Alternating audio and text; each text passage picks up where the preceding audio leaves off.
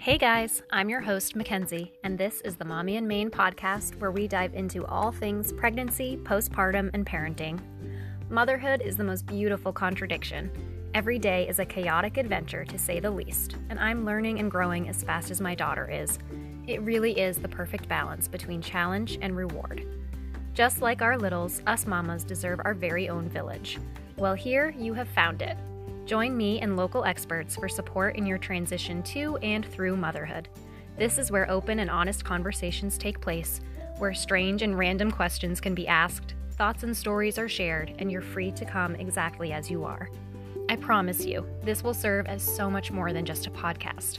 This is belonging and connection, education and advocacy. This is transparency and authenticity. This is the community you've been waiting for. This is the Mommy and Maine podcast.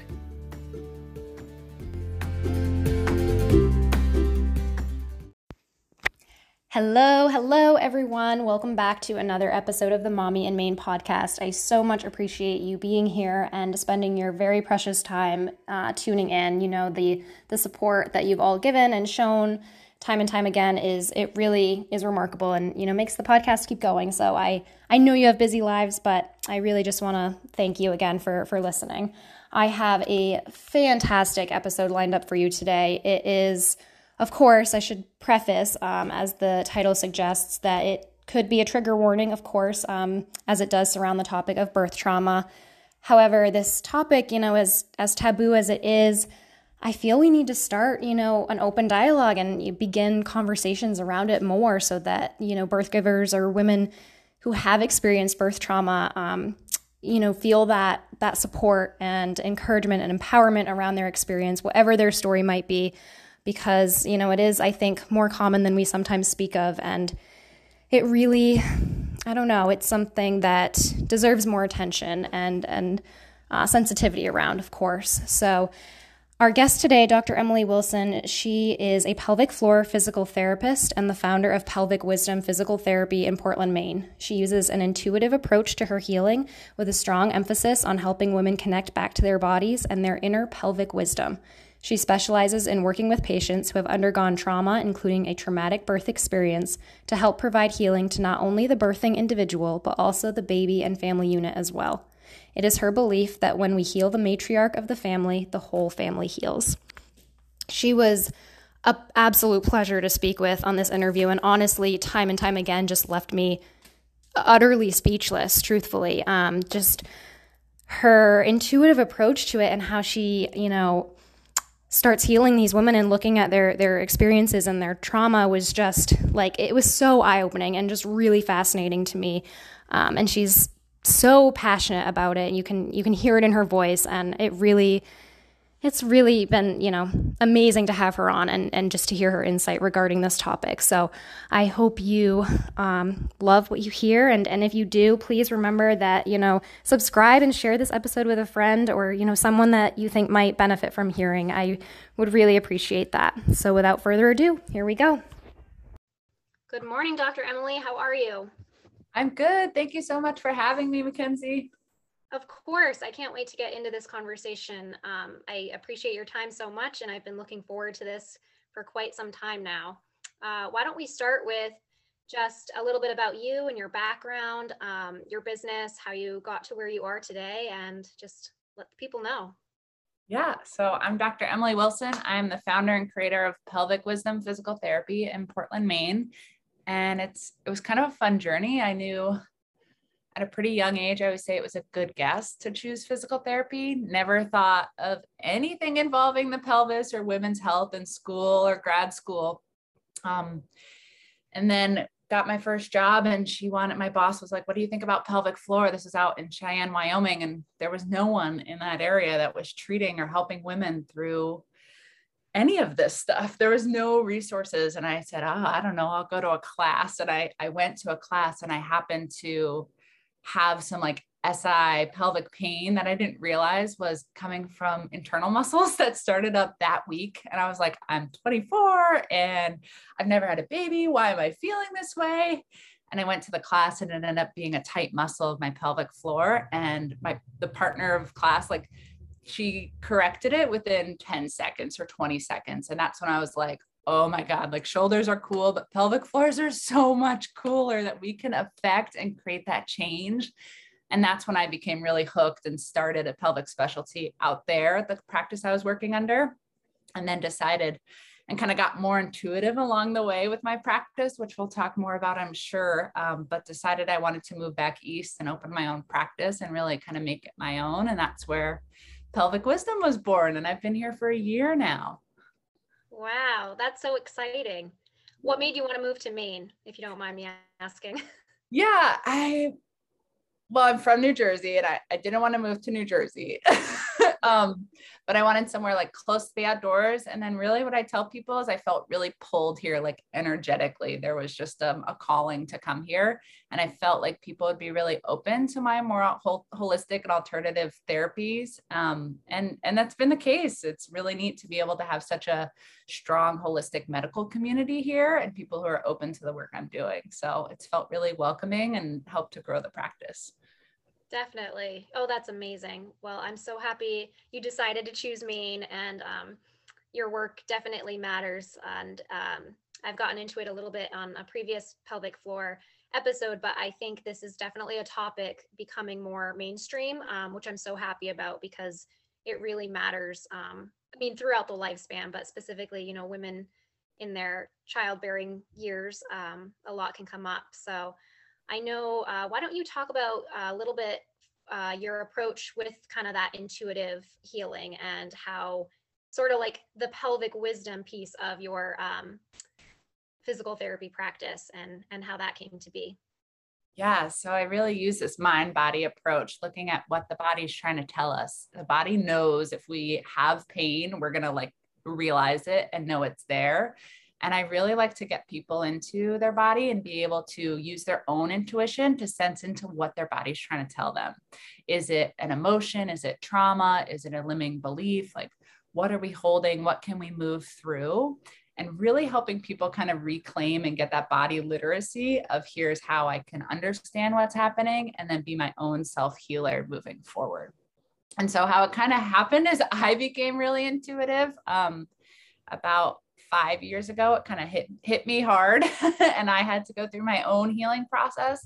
And as I was doing that, I became kind of weary to start using it in the clinic because it felt, I don't know, I was so black and white trained and it was such colorful things that I was like seeing and feeling and interpreting with patients that I really like tiptoed around it. And I was at this other clinic in Wyoming at the time who they didn't really know what I was doing behind closed doors. And then as I got more comfortable talking about chakras and meditations and guiding people through releases and somatic work, that's when I was really like, okay, we need to like create a practice around this to really give women the space and hold the space for this healing and helping them through birth traumas, through other traumas, just kind of refinding comfort and that literacy within their body again. Yeah. Oh my gosh, that's so true. I know we were talking about this briefly before, but I think it is maybe a little bit like some resistance is held with certain people maybe for kind of exploring options like this, more alternative or holistic healing approaches. But I have heard before, not necessarily just with physical therapy, but, you know, massage therapy, acupuncture, chiropractic care, that about that holding trauma and how that is, it can be stored in the body. And then we sort of present with these symptoms because of that.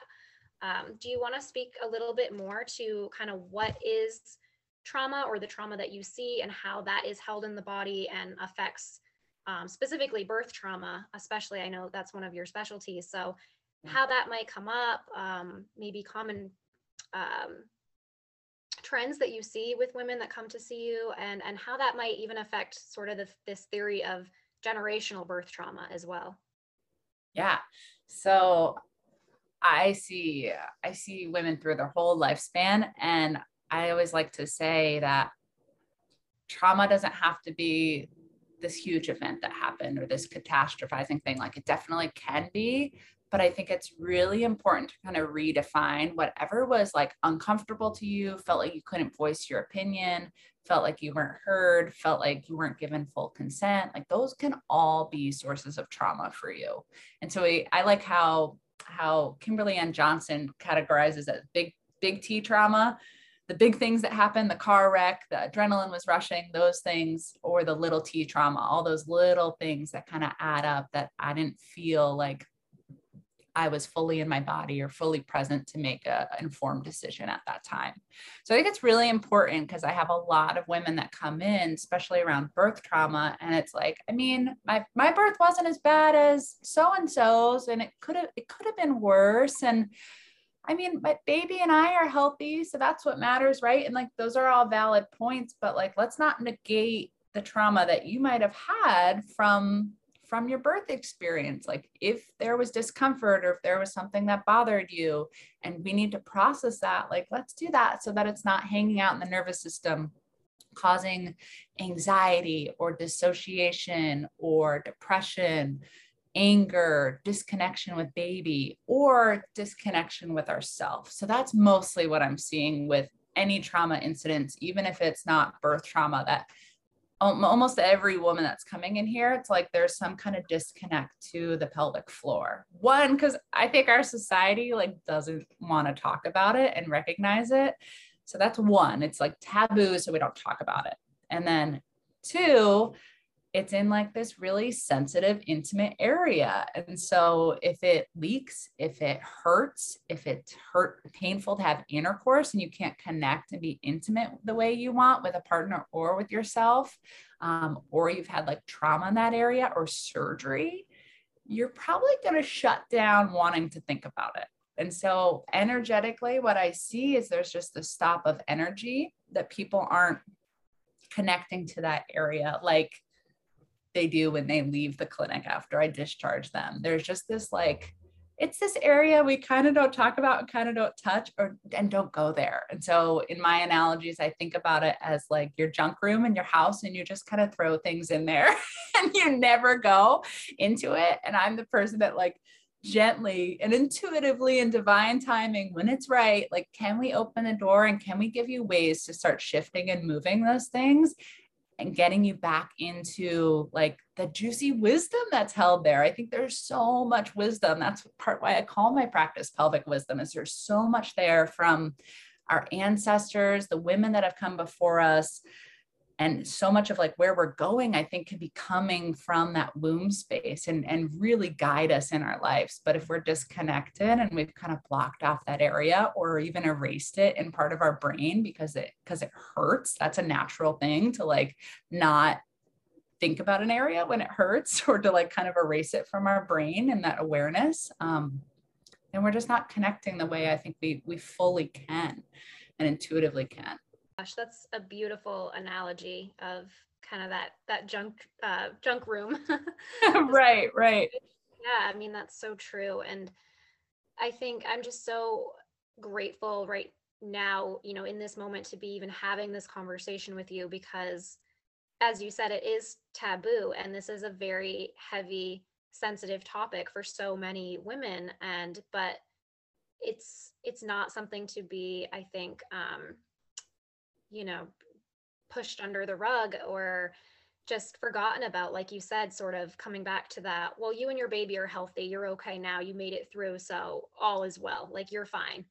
Kind of get over it almost mentality, which is just so not true. And as with any trauma, whether and anywhere in the body, as you've said, like we do, even if it's subconscious, I think we hold on to those thoughts, those beliefs, those feelings, and that can be, I don't know, it can really weigh you down, even if you're not totally aware of it a lot of the time, or if it comes up much later in life, let's say. So I'm just so appreciative of having this conversation right now and the work that you do, because it is so important to recognize that, you know, this is happening. It's a lot more common than we realize. I think birth trauma, it's not talked about, and to just hold this space today and you know, in this container for those that have endured any challenges or complications with any trauma in their life, of course, but specifically maybe around a birth. So it's just it's definitely needed. And starting this open dialogue is a big piece of it, right? Even to beginning the healing journey, it is admitting or speaking of it, right? And I think maybe a lot of women, that might be the first step right there, is even recognizing it and struggling to talk about it with whether it's loved ones or maybe a therapist or whoever it might be. It can be very difficult to open up and just be in the, feel those feelings. And because it's hard. Like you said, we kind of push them away. We try to our best to just forget about them. But that's not how we heal, as I'm finding. Right. And so I'm seeing it in the clinic where it's like people just, that awareness of that area is disassociated, or there's their pain there, or there's a lot of fear about returning to intimacy, a disconnect between baby and mom, or disconnect between partners. So there's all kinds of different ways it can show up. And really how I think about it in my head is the nervous system is messaging trauma.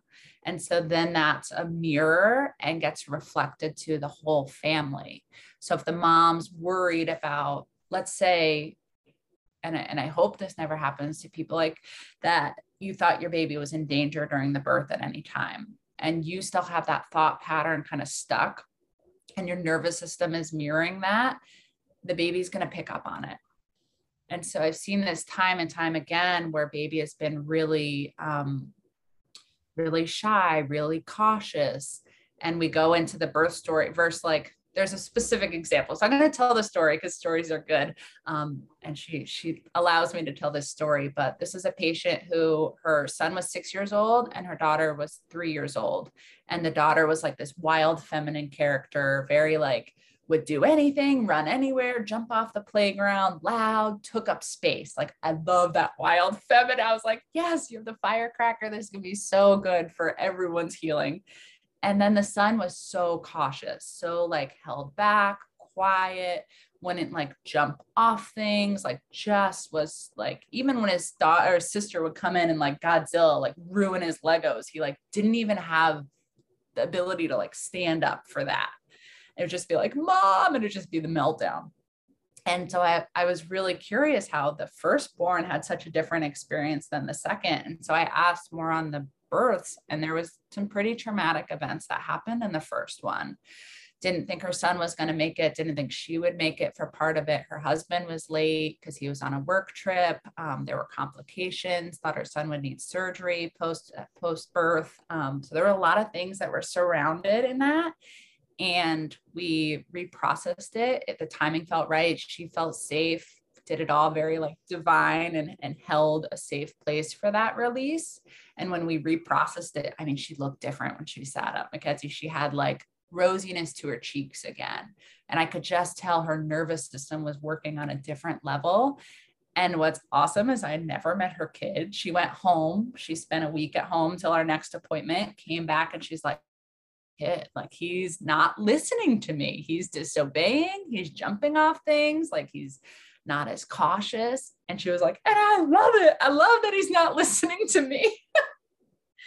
That's so funny. Oh my gosh. And so, yeah, just shifting her and healing those wounds and those traumas from 6 years ago, he was showing up differently. And I was like, that's when it all clicked. And I was like, when we heal the matriarch of the family, it ripples out to everyone. And like, why not get the healing for yourself, but for your whole family? Yeah. Do you know, with that specific example, so did she see you in between her births, or was this after both of them? This was after both of them. Interesting. So Yeah. It's funny that, was she not as nervous maybe for that second delivery? Was there less kind of resistance during the birth process with her second? And that's why she was a little bit more of that kind of daredevil child? Yeah, I would have to go back and ask her.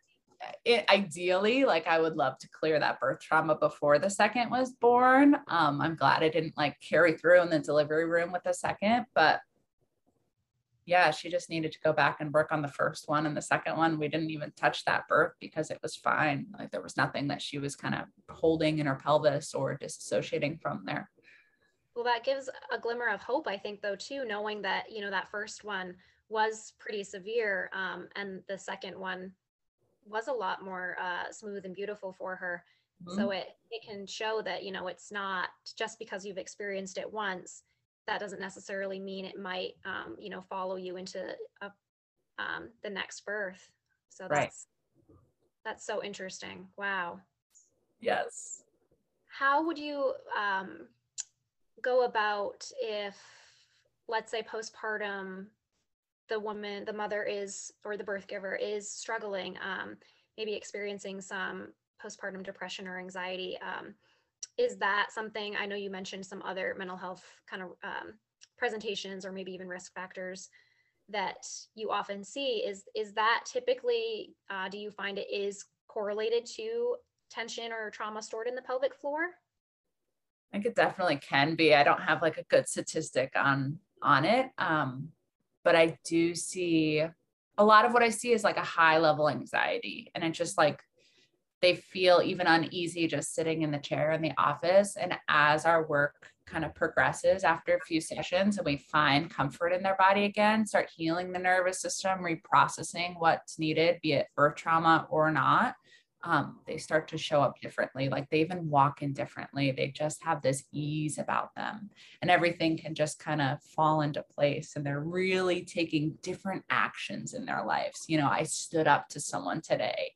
I took the other job that decreased my stress. Like we just start seeing life patterns start changing. And that part really geeks me out and it gets me excited.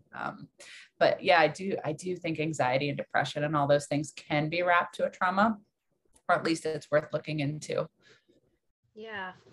How would you recommend just start recognizing some maybe unhealthy patterns, or like just beginning to even address the trauma if they felt, like you said, not negating their own experience? I know that comes up way too often with not just trauma, a lot of topics in motherhood. I think, you know, diminishing like your specific experience because you hear something that might, I don't know, sound worse, but that doesn't, you know, yours is still just as valid.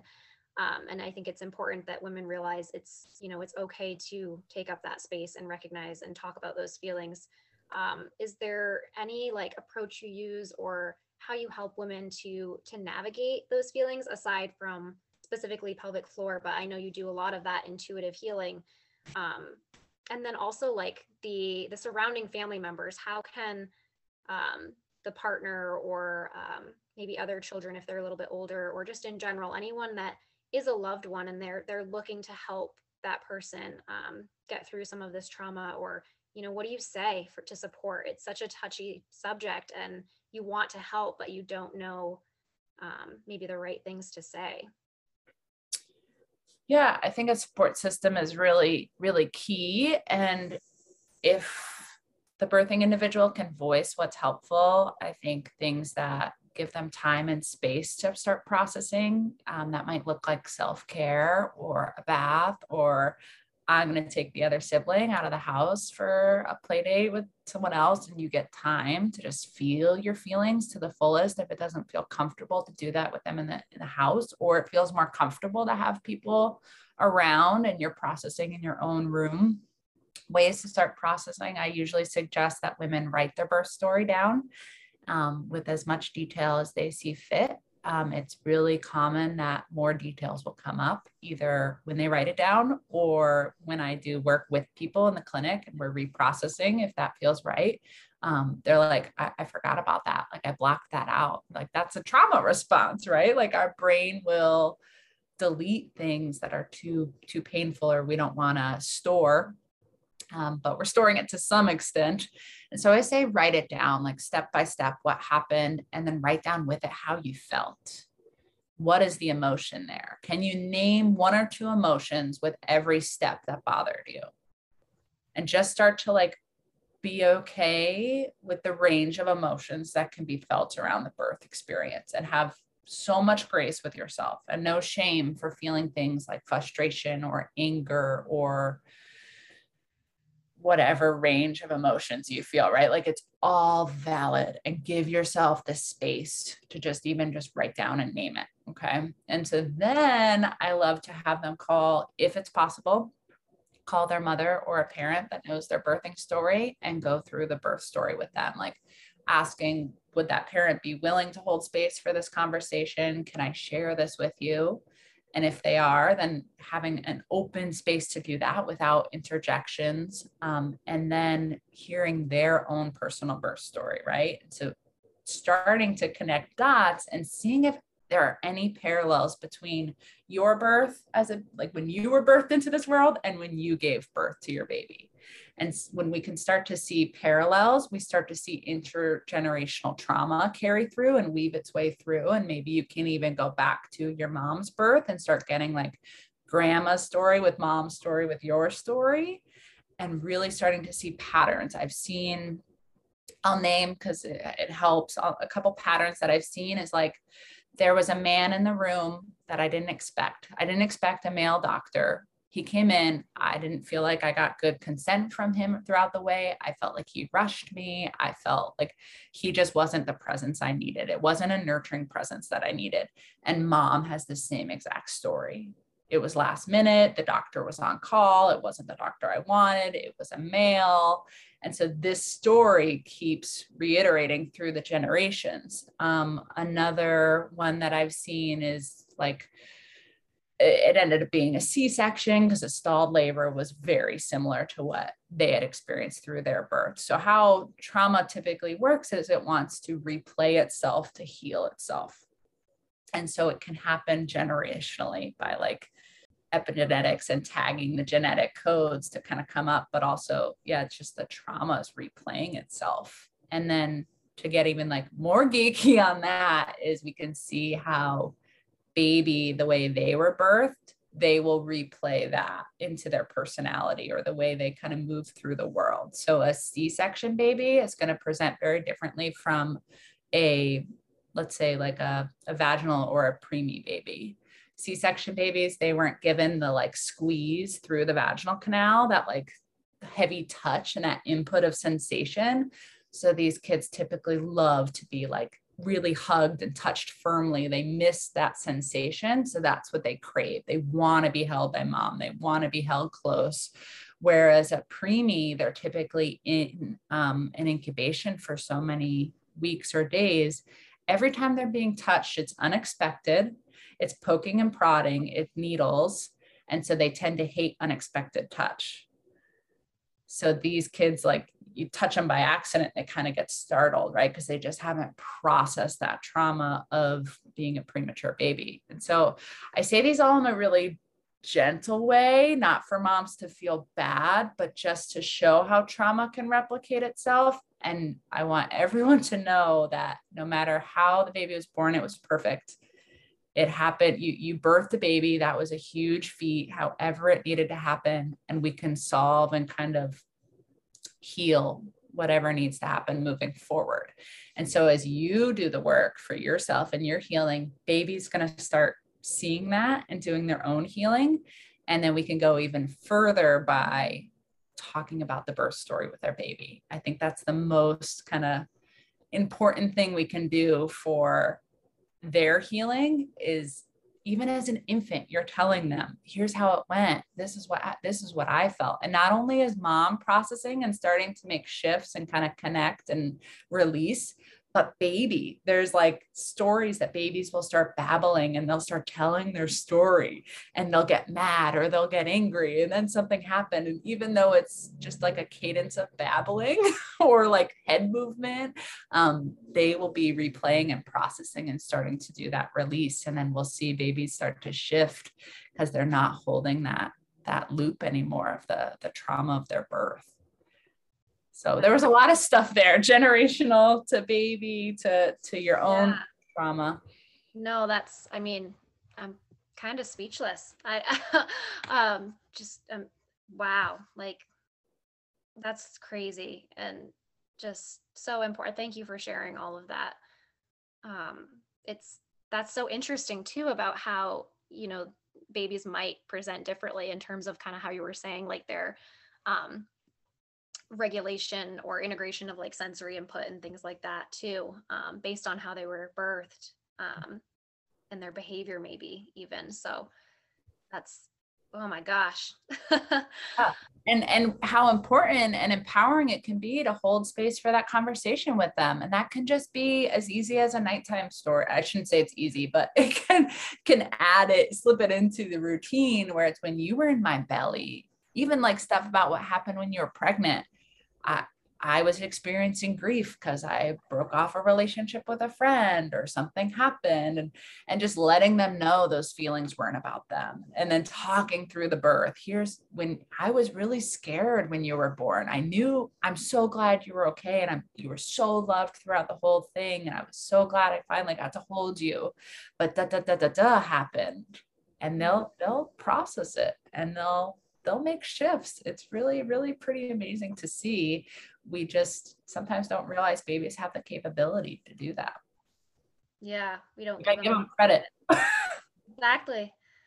Do you find that, speaking of kind of like maybe that fear or emotions coming up during pregnancy, is there sort of, when you start talking to women about their birth story, when they start opening up a little bit more, do you find that there is more of a correlation maybe to those who had more of those emotions coming up even in their pregnancy? Did that sort of, like, if there was more fear, if there was maybe a significant event that occurred, or like you said, a relationship maybe ended when they were pregnant, or maybe this pregnancy was, following a miscarriage or other, traumatic experiences like that, that there's just more tension held onto during the pregnancy piece of it.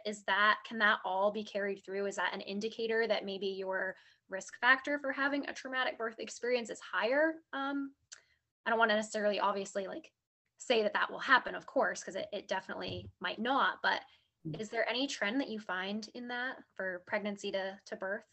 Yeah, I would say best case scenario is if you could do preconception work and clear your own birth trauma, right? Like when you were born and what happened, so you don't carry that through generationally. That cycle can stop with you. And then we can kind of clear if there was like a miscarriage and you want to start moving some of those emotions. Those are all great ways to kind of do that before pregnancy. You can do some of that work during pregnancy. It's really dependent on the baby now, because you have a relationship and there's this a safety that has to be held for the baby. So I will do some of that work, but it's almost like we have to energetically imagine baby is wrapped in like this safety bubble and tell them what's happening, and they have to agree and feel safe enough to have the work done to release like an old miscarriage and some of the trauma and the fear around that. I definitely do think holding some of those things through pregnancy can be risk factors for birth. I just don't have good numbers. It's more of like a gut feeling that all of that would contribute to tension of the muscles of the pelvic floor. And when they're tight, we have a hard time relaxing to fully be able to dilate and crown and pass a baby or not stall, those kind of things. So I think it's really important to do your work beforehand or during or even after. What I'm seeing more is treating women and noticing things from their preconception. Or from their time as a fetus. So these thoughts of grief and loss or feeling like they were unwanted, but it was really just something their mom was experiencing. And a lot of this too, I've seen it in a like dimming of your light. So I think that was something I had to process, where I just felt like I wanted to shine. It was really hard for me to shine my light out and shine my intuition. And some of that I think happened as a fetus and thinking I had to dim my light to stay safe, or I couldn't be as big or as, I hope my mom doesn't listen to this. Oh, I get that. There are many thoughts I have, and I could say the same, and whether or not I want to share certain, Wow. personal things about, I think there's definitely some of my own healing that should be addressed as well. But Right. yeah, I think it all comes back to, as you were saying earlier, kind of that generational passing, and that gosh, it's just not talked about. Like, no one, very few people, I think, realize, or because we don't talk about it, that's how a lot of things are passed. And maybe that, if we approached it more from that lens, there could be more healing. So, and what about for kind of on the flip side of like maybe some of those feelings, as I asked about in pregnancy, what about following, let's say, that first birth? Especially, I think that's another thing with I'd like to dive into is if you're a first time mom, if that's your first birth and it went traumatically for you in any capacity, what are the implications going further? Do you find that a lot of women, decide that's it, I'm done having kids, I don't want another one, that was too much, or then they do get pregnant again, and that second birth, going into it again, they're just, all those feelings and emotions kind of come rushing back, or the flashbacks of, like, as you were saying, oh, what if it's not my doctor on call? What if it's whatever they prefer, male, female, not their preference, or first choice. What if, gosh, I definitely want a vaginal birth or whatever, and we know how that can change sometimes, and a lot of times for safety reasons for mom and the baby. But just all of those things that can come back up, or that fear, there's just so many different factors, I think, to recognize, and just there's a lot more caution, I feel, going into that second birth, or third or fourth, or however many it might be. And how can we go about, I guess, kind of easing some of those feelings? You can't totally get rid of them, I guess, especially if you've experienced something like that, it does kind of stick with you. But is there any way to maybe just lessen the effects of them, maybe going forward with more pregnancies and deliveries? It's interesting. I have a couple women right now that were always thinking of multiple children, and they're kind of like, I would hate to end up in the hospital again. Like, that would be not okay with how things happen. And I'm like, should we process more of your trauma? Like, what do we need to do to make that not as much of a fear? Is there a limiting belief we're holding from that? How do we shift that? How do we start moving through it, so that if you do want to add a child to your family, that is a decision not coming from a place of fear. So that's definitely something we can work through. I will say that when things come up, it's an opportunity to heal.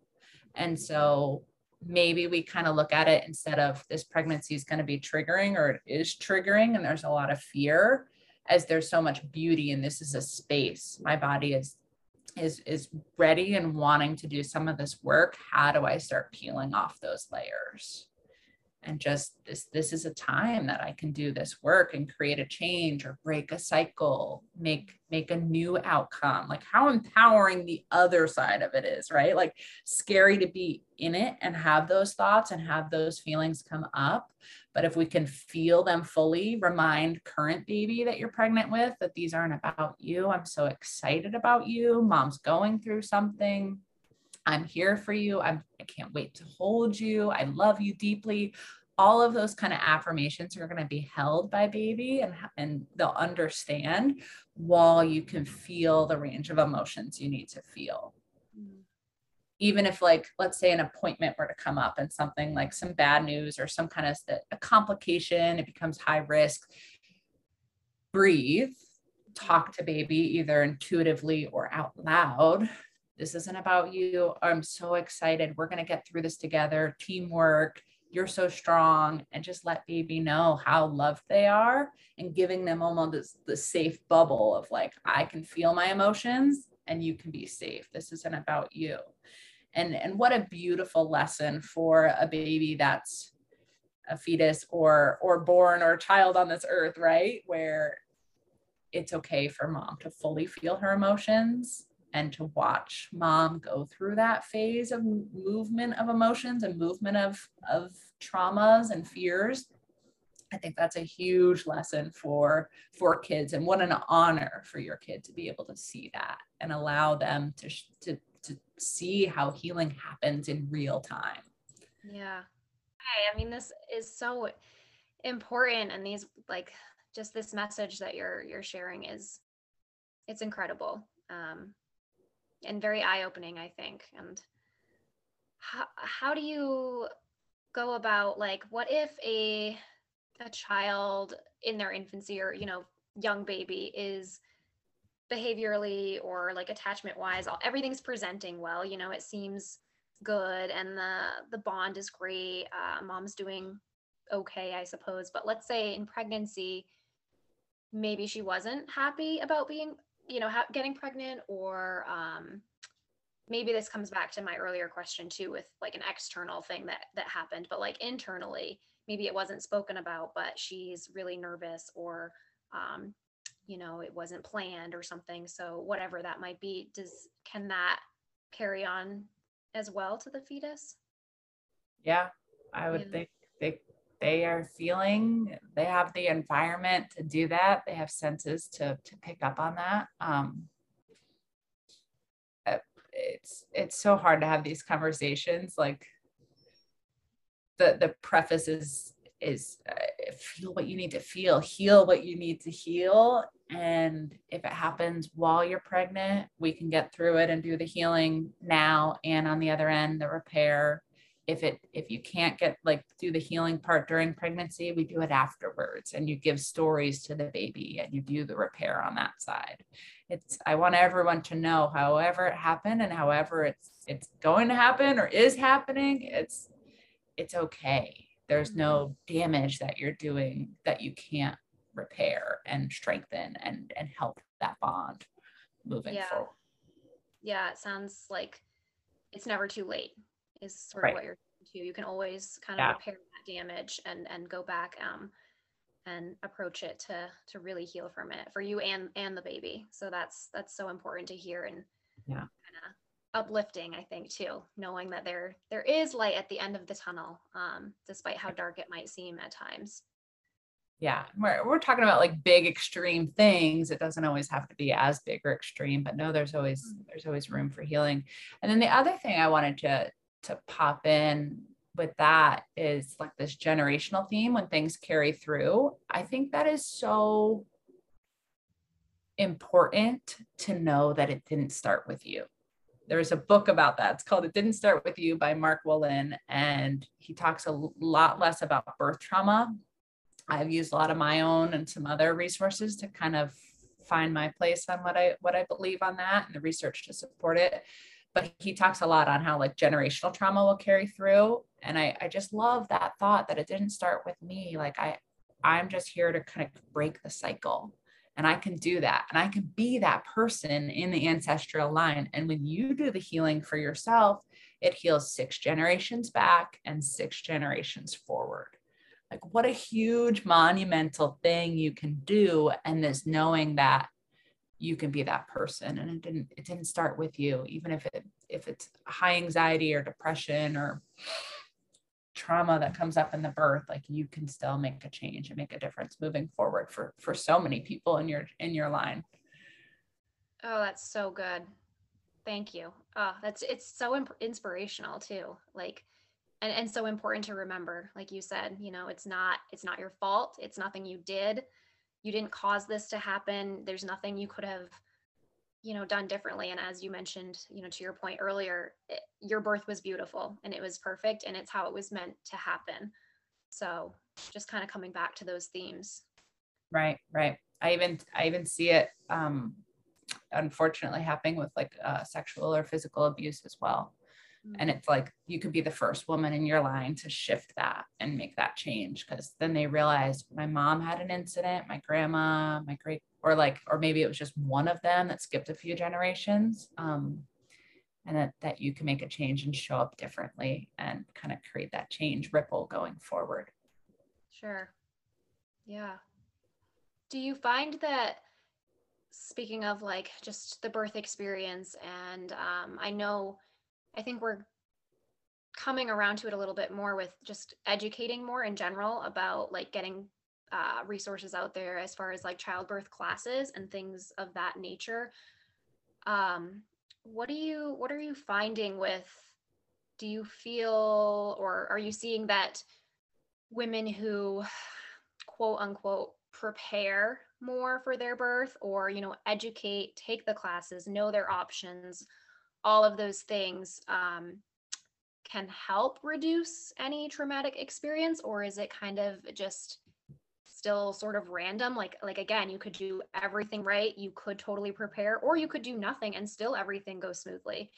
um how's that? Like, do you find that it might reduce any complications, or is it kind of, I don't know, a lot can happen in that moment? So Yeah.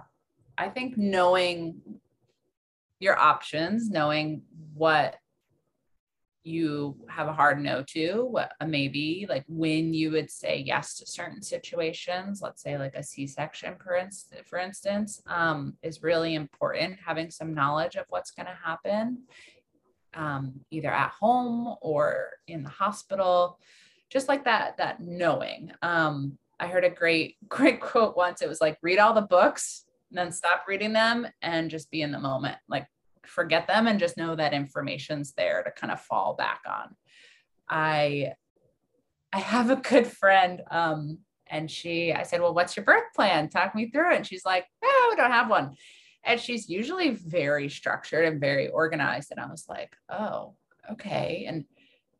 But that was perfect for her because it allowed flexibility and movement. So I think it almost depends more on your personality type, finding like the right class that fits for you, what you feel drawn to intuitively. Maybe it's not the class that your friend said to go to. Maybe it's a different class and virtual and not in person, whatever kind of feels best, or whatever book and resource kind of calls to you.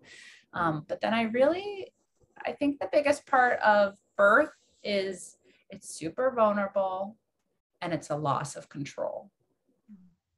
And so if you can understand how you feel about control, you're going to understand kind of how you might react in situations in a birthing situation. Does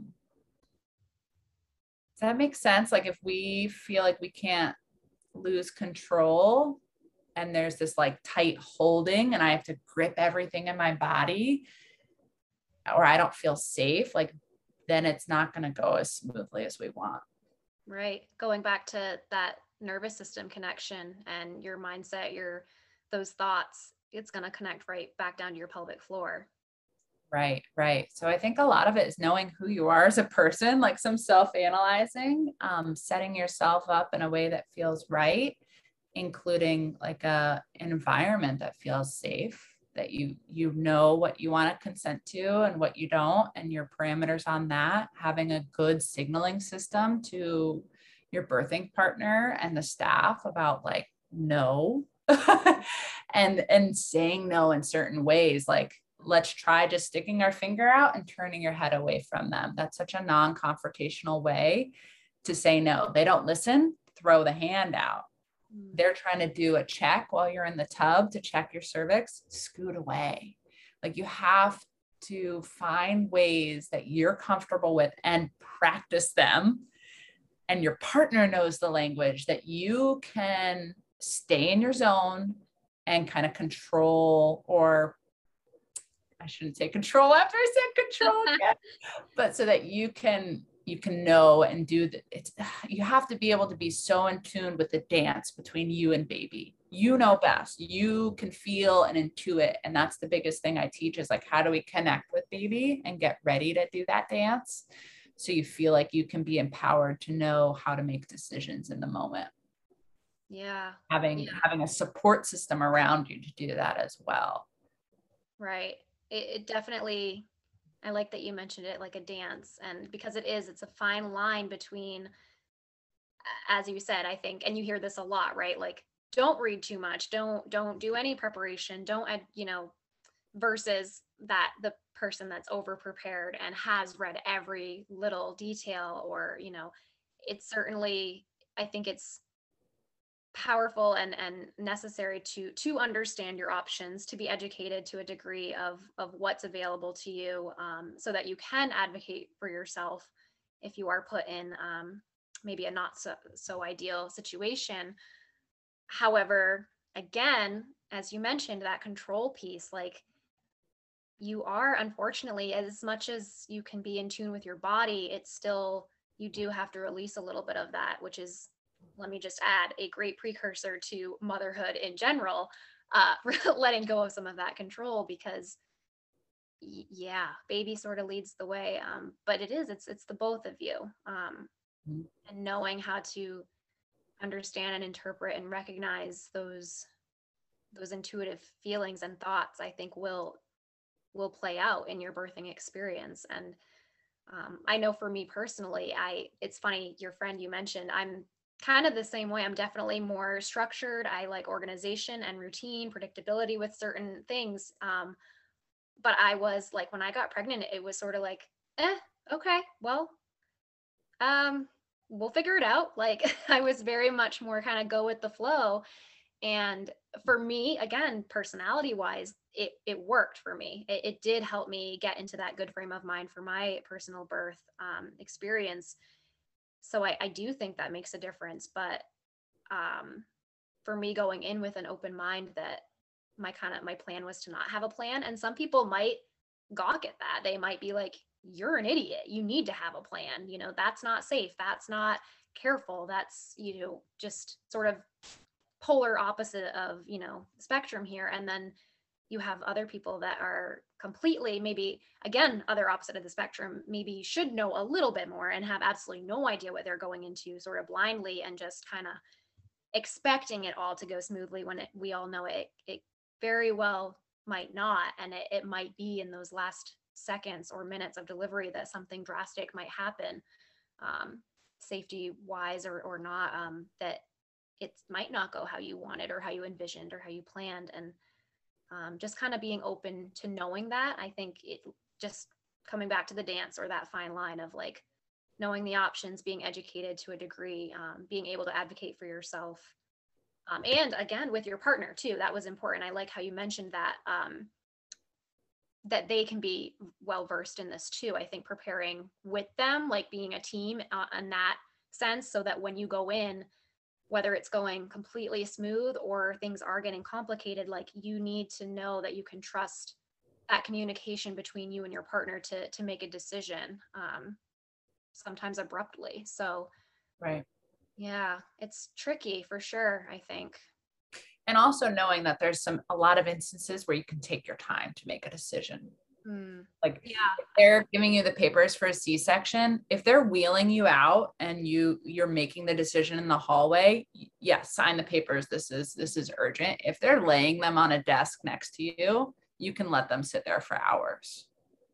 That doesn't feel right to you, or if you're not ready, like a lot of us we feel pressured to make decisions quickly, and then we don't feel like we've fully kind of figured out for our body and ourselves and our baby and the dance what's right for us. And that's when the trauma can kind of set in for another time to heal.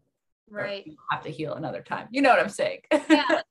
Creeping back in a little bit later, almost, sort of when you are doing that reflection of like, oh, well, that was it right there. Like I felt so rushed. I thought I might die. I thought my baby might die, or whatever it might be, like the most drastic scenario, that of course you're going to sign the paper. Like in that moment, it is sometimes might feel like life or death perhaps. And, no one's going to sit on that. Right. So that's hard.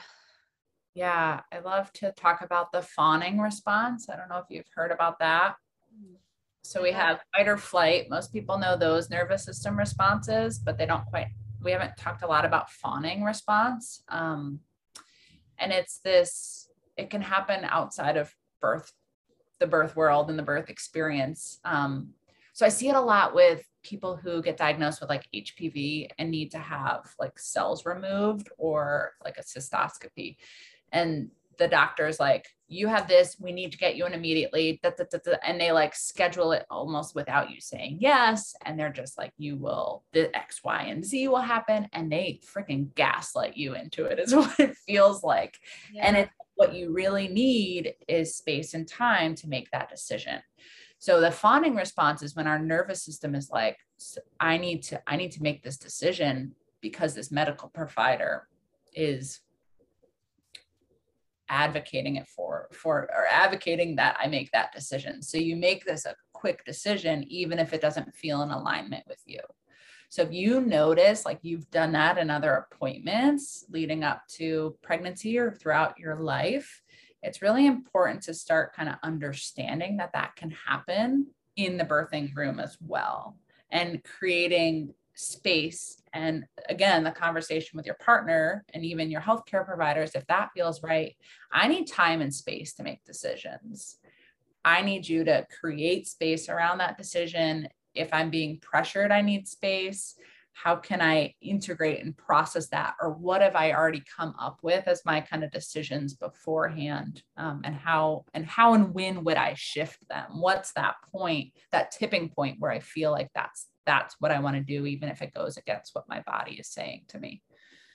Yeah, it's so important. And I think culturally, just our system just isn't built that way. Like it is so like it's black and white. It's yes or no, quick decision. Like, or it's you look at your doctor and well, they know everything, right? They're the doctor.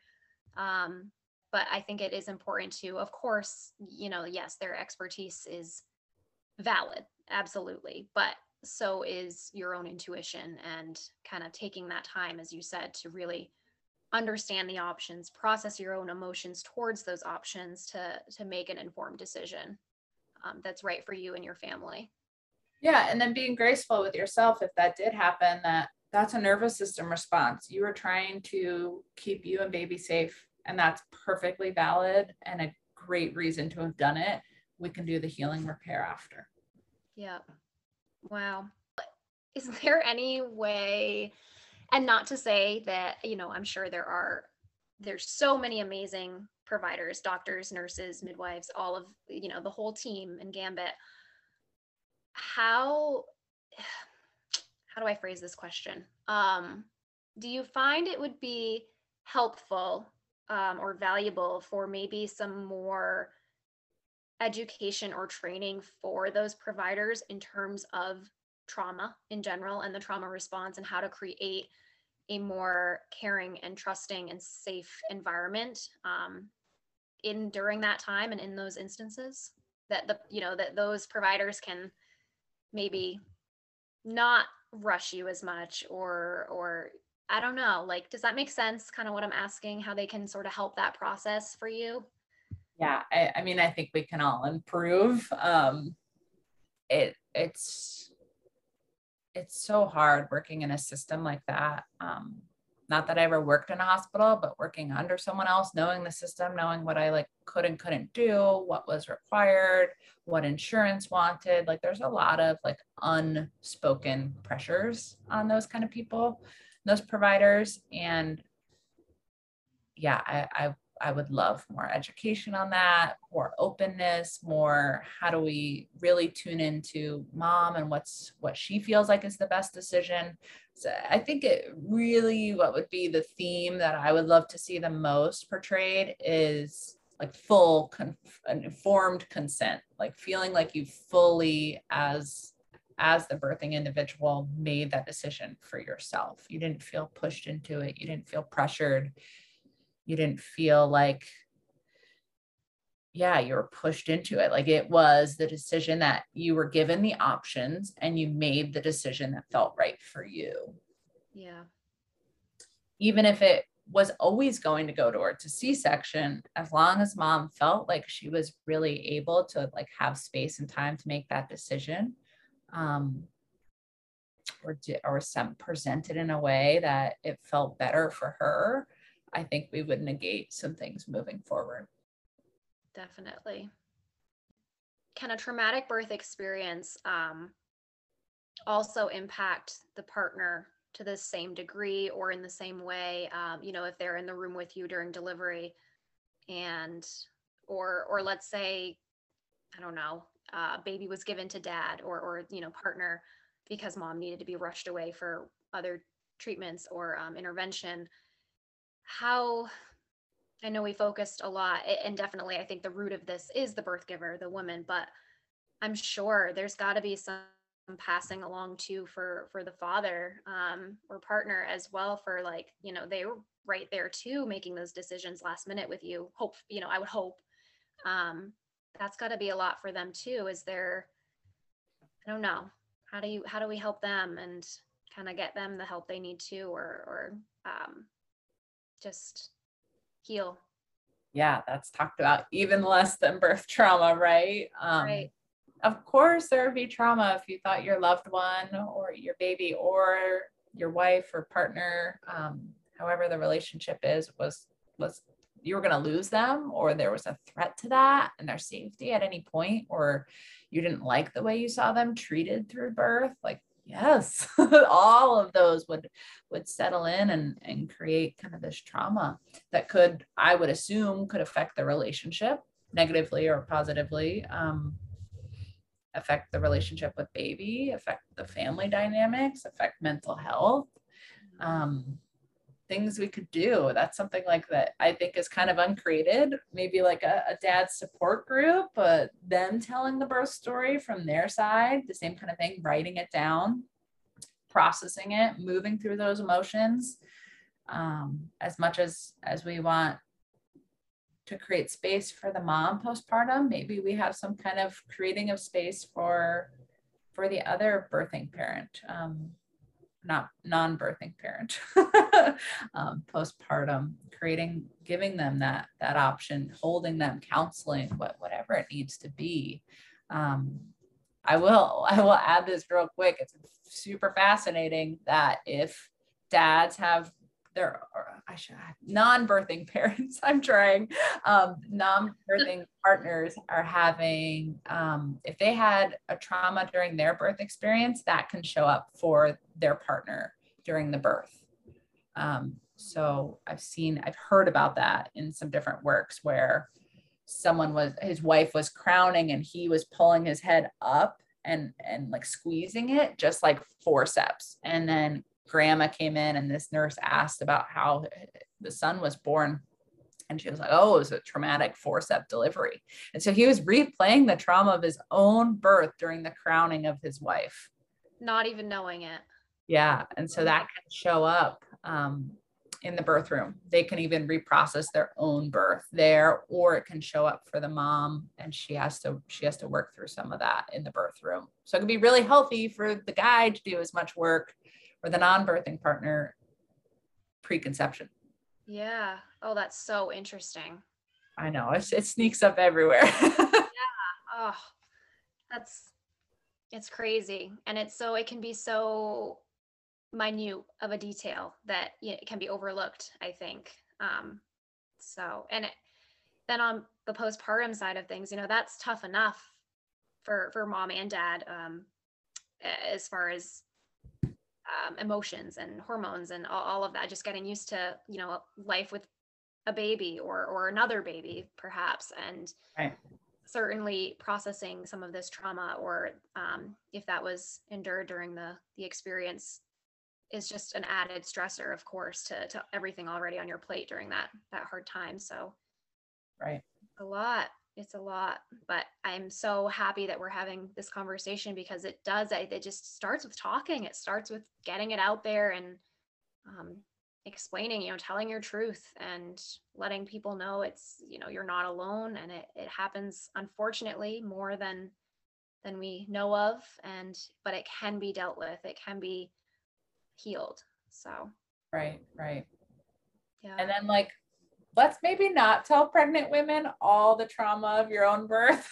True. Absolutely. I will say, like, as much as this is incredibly important and I feel 100% necessary, I do find that sometimes, and not necessarily just the subject of birth trauma, but maybe motherhood in general, pregnancy in general, all of those things, like, a lot of the times it's, again, that dance sort of, or the line of, like, being realistic and, you know, letting people know the hard parts of it, of course, and, like, because that helps with isolation, I think. Right. But that, you know, we need to not forget to celebrate all the beauty and the goodness and, you know, everything that is healthy and smooth and uncomplicated and natural, and just everything on the other side of these terrible thoughts and experiences in dark places, there's another side of that as well. So I think it's important to share all of it, right? The good and the bad, because they both happen. But I think we can cling to the good a little bit more, hopefully, than the bad. So certainly it's important to tell your good stories too. Yeah, and just have some awareness. If there's a lot of fear that you're still holding, maybe that's not the conversation to share with someone who is pregnant, who's getting ready for labor and delivery, or Right. about to conceive, and just knowing your audience, and okay, we want to share that joy and share that love and share those experiences with the dash of reality, but we don't need to be replaying our birth trauma to them. That might be a sign that's another sign. We'll put it that way, that maybe some more work for that individual having that fear and having that story that still wants to be replayed, to be working on it themselves or find a professional. Yep, absolutely. It's so important. Oh, well, Emily, is there anything else you want to share specifically about your practice, or any other things that are just on your heart you'd like to let anyone know? Yeah, I would say my biggest tip for people is to start talking to your baby during pregnancy. It is so much easier to talk to a fetus when they can't say anything bad. They can't give you a look. Like, just start. Put your hands on your belly, talk to them, send them intuitive messages, see how it feels to form that communication, start to kind of see what that give and take feels like. Sending them love, sending them light, telling them about your day, telling them what's going on with your big emotions, creating some safety for them. Start that now, because then when we get into labor and delivery, that's going to be so helpful to have that established and be able to check in with baby, check in with yourself and your body, knowing what both of you need to do the dance, right? Because as much as you're moving and creating space and moving bones for baby, they're doing the same thing to make their way out of the vaginal canal, if it's a vaginal birth. So I think that communication is key. And then don't stop it postpartum. Tell them about their birth, watch them start processing, watch them heal, watch how it heals you, share with your partner, create space to be open about it. And we can share, and maybe it becomes a little different with as they age, how the story's shared, but I think it's so healthy and such a great bonding and healing experience to share the birth experience with your baby. And you can even share if there's generational themes. When I was born, this happened, and it happened again when you were born, and we're healing that. We're breaking the cycle. We're moving past it. Just kind of empowering those kind of conversations, because that is a bond that is so intimate. There's such communication and intimacy between you and a baby. Yeah. You can always have that moving forward. It's like there's this energetic umbilical cord between the two of you after they're born, and you can always send light and love from your womb space through this umbilical cord to their belly button. And I've seen it help lower fevers. I've seen it help decrease stress, co-regulate. Whatever you need to give to baby, you can. And this is a beautiful way to do it. There's this energetic connection. That is, I mean, the two words, I just, it's beautiful and empowering. I mean, those analogies you give and just how you speak of this, it's like it paints such an amazing and just miraculous picture of like how it can be, how it can flourish, how things can change and grow. And like you said, just breaking that cycle, if it's generationally charged. So it's just incredible. Oh my goodness, you have so much to share. I love this so much. Oh, I love talking about it. Thanks for letting me geek out. Well, as we wrap up here, I do have my last two questions for you that I ask every guest on the Mommy in Maine podcast. And the first is your favorite place in Maine. Oh, that's such a good one. I like biking down to Willard Beach and hanging out there, especially in the summer. I'll jump in and read a book and warm up in the sun. And there's something about jumping in the ocean here with how cold it is. It feels like it shifts my energy immediately. I feel like I release what's no longer needed to me. Sometimes I walk in and I do it like chakra by chakra. Like this is like me, my spiritual geeky side. And I just let the water cleanse me and release me. And that's one of my favorite places to do it. So yeah, maybe you'll find me there in the summer. I love that. I love that. I need to get better at diving in the cold water. It's good afterwards, not during, but how I talk myself into it is that it's a cleansing, it's a release. We're moving forward. We're doing the healing work, and it's a tool. The water is such a powerful tool for healing. And it's very similar to the water of the womb. Very true. Very true. There's parallels everywhere we look. Yes. And my second question is, which you might have touched on just previously, but your main tip for moms. Yeah, the dance and the communication with baby, that's the biggest thing. And really knowing that if you've already experienced a birth, that all the healing can still happen and you can still affect change moving forward. That's just part of the journey that you're on, and it's beautiful and it's divine. And if you need help, there's people out there to help. Definitely. Yep. Seek out that help. Yes. Oh, well, thank you. And where can everyone find you? I mean, this has been so much fun. I appreciate your time, your knowledge, your insight, your beauty, your goodness, all of it. This has been amazing. And I'm so thankful and fortunate to have had you on here for this important conversation, this hopefully healing and empowering conversation for those of our audience members out there that needed to hear this. So if people are looking to get in touch with you further, seek out pelvic floor therapy for your services, where can they find you? Website, social, any of that?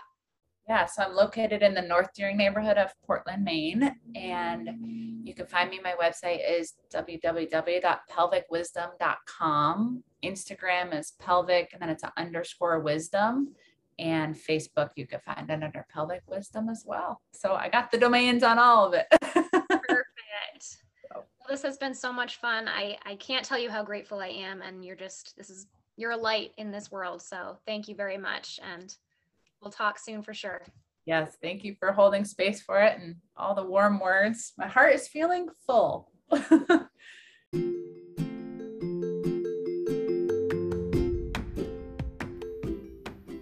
That's it for today. Thanks so much for tuning in. I hope you learned something, felt validated in your own motherhood journey, or maybe even laughed a little. For further details, including topics discussed in today's episode, links, and resources, check out the show notes. And if you enjoyed what you heard, make sure to subscribe to the Mommy and Maine podcast and share with others so that this community can be reached by all the deserving moms out there. I'd love to connect and appreciate any feedback, so please rate and review on Apple Podcasts, Spotify, or wherever you listen. To get in touch with me, I can be reached on Instagram at mommyandmaine or by email at mommyandmaine@gmail.com. Cheers to being a rock star mom. I'll see you next time.